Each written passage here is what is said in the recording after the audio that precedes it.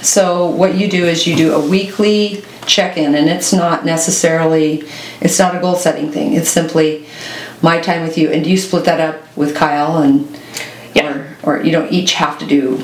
No, we don't each do every kid, but between the two of us, every kid gets 15 minutes. And this is number 5. Number 5 is on the way. Coming out when? Coming to like 2 to 5 days. Oh really? Oh really? Yeah. Oh gosh. Yeah. Okay, we barely scraped this and then woo. Yeah. So glad. Wow, 2 to 5 days. We're hoping for 2 days. Wow, that's crazy. I'm so excited for you. But we'll do the younger kids. It's just relationship building. Yeah. So, they want to play sequence for kids, and we're just talking about the animals, and they have silly names, and they want to do 5 in a row instead of 4 in a row. It's just... It's 15 minutes. It's 15 minutes, and it's whatever they want to do for fun with their parent. Like a different day, you choose, each kid has a different day, or you do all in one day, or... We do it all on Sundays. That's when we have your time. Everything else gets pushed aside. Right. And then so like one Sunday a month, then you really sit down and you go over how you're doing on your goals. What are your goals? How are you doing on them? We try to, if we're on top of things, it's every other week. Mm-hmm. One week is like the play week, and the other week is the what are your goals and how are they doing. But with the younger kids, you don't need to. We don't need to do a lot of goals, and so they, especially 4-year-olds old, we're just sticking with the card games. He doesn't.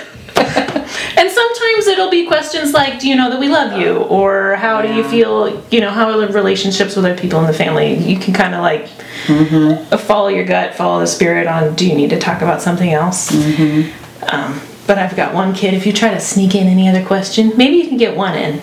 And the second question, he's like, just play the game. I'm like, okay, I will stop trying to sneak in getting more information out of you. Funny. Yeah, they're just that way, aren't they? Oh my gosh. Okay, and then how much do you try to guide them then as they get older? Like Hazel is, 10? Mm-hmm. I'm not sure if I'm actually succeeding at this, but what I'm trying to do is painting the picture of you're in charge of your own education and what you're going to be doing in the future and what's your life mission, and therefore what do you think you should be doing now? Mm-hmm.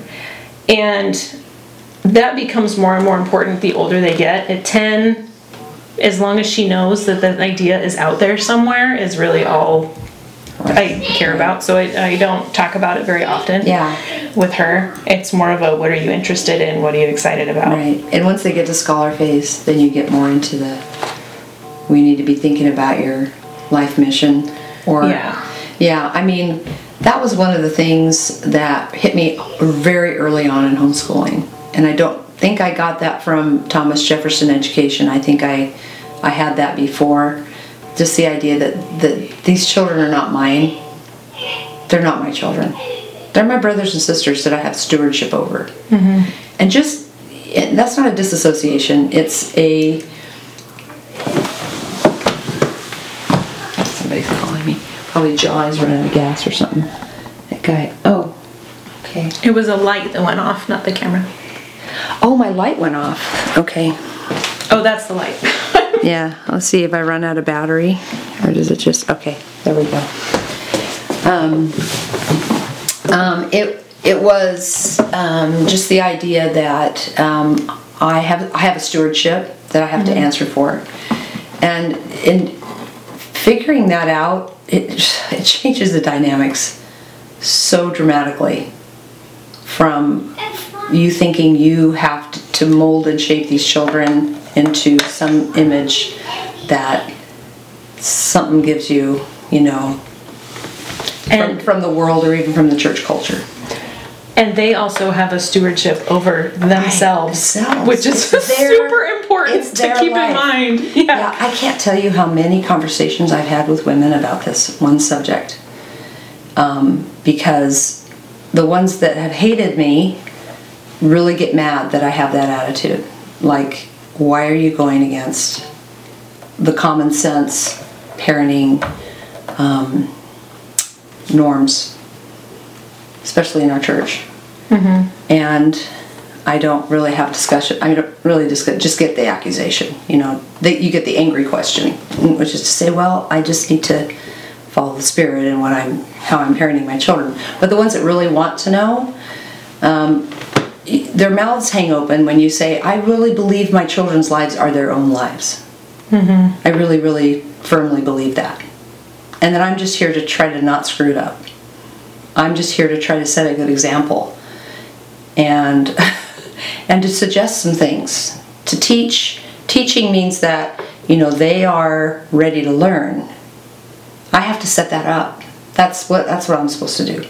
I'm not supposed to cram stuff down their throat. I'm supposed to teach them when they're ready to learn. And I keep teaching and testifying until they tell me to stop. That's not cramming it down their throat. I mean, just what I mean teaching, you know, storytelling or sharing, you know, hey, I had this great experience in the scriptures today, or whatever it is, you know.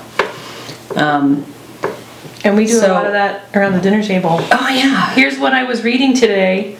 Here's my thoughts on it. Or even, me and my husband were watching the Thor movies. And some of them I was like, wait a minute, I had a really profound idea because of this movie.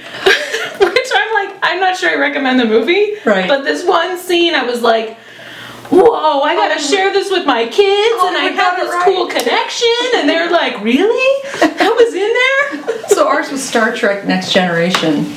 We got all the DVDs. Oh. And we used to watch them over and over and over with our kids. Because even though there's some, you know, dumb stuff in there, like they really mock religion and they mock stuff like that, which we would all just start guffawing when they do that. But they have a lot of profound, interesting things to talk about in those shows. Our kids just grew up on that, and that and Lord of the Rings. Those are our things that we bonded over as a family. But yeah, I mean, Hollywood can get it right once in a while. Once in a great while. The scene was when he says, someone says, you're making a mistake, and he's like, I make a lot of mistakes. And it was this idea of like, but he's trying his best to be a good man, and he recognizes that he makes mistakes, and he tries to and he's fix them as best as he can. And I was like, this is life, and this is repentance, and look, it's like this is an important idea. Good stuff. Yeah. So, well, that's fabulous. I think if we can just get people to see this sort of thing, that they can sit down with their children for 15 minutes once a week and help them to learn to self-direct. It's huge. It's huge. It's not only that you as a parent are, you know, giving back some responsibility to them and helping them understand that, you know, this is your life. You've got to make something of it. It's not up to me to make everything right. It's not up to me to fix everything. And also, the other thing, when you were talking, I was remembering our conversation the other day when you were talking about Dylan building the cow. The cow. And realizing that it doesn't matter what their goals are, they're valid. The way that you build that rapport is that you validate whatever their goals are. And it can be making cookies. You know, it can be, you know, any kind of little thing to begin with. And you level up as you go because they gain confidence, right? Hazel we just started this. The older two kids really needed mom for 30 minutes one-on-one for their own personal goals. And I was really resistant to that because I like my personal time. But after talking over with my husband, it was like, you know, we've committed to this homeschooling thing. You owe them at least 30 minutes of one-on-one time during the week for supporting their homeschool goals. And so it was Hazel's turn. I said, okay, Hazel, it's your 30 minutes. What do you want to do? And she wants to do spelling for the first little bit. And then I thought she wanted to do painting. And that's what I was like ready to do. And she's like, can we crochet? I was like, yeah, well, I guess we could do that instead. But you have to go find everything because I'm 9 months pregnant and it's in a dark hole in a closet, like where you have to squat, and I'm not looking in there. She got everything out, and I taught her she knew the basic chain stitch. And then I taught her how to do the single crochet, and that was really a challenge for her. And then the timer beeped, and she had to wait a whole week before she kind of tried it on her own and didn't do a very good job. And ended up making a circle instead of a square. So I would have had a hard time at your age. I have to, I would have been more geared to set everything aside and, okay, let's really get in here and learn this. And I would not have been able to honor a 30-minute. That would not have worked for me. I think I'd rather, I know that my boundaries with myself have to be, for me to know that I can stick to her having these 30 minutes every week means I have to actually stop at 30 minutes or it'll become a burden on myself that I won't stick to. Right. But she ended up, once she understood, a week later, we went over it again, and then she was like, okay, Mom, I'll see you later. I'm finishing this on my own. Wow. She did another one this morning, and then she figured out how to put them together and sew around it and make it into a purse and made a strap. And then Dad's like, oh, maybe you could put a little flap over it. And she... I don't even know how she did. She made a flap. She put a button on. It was like I wasn't even involved in any of that. That's so neat.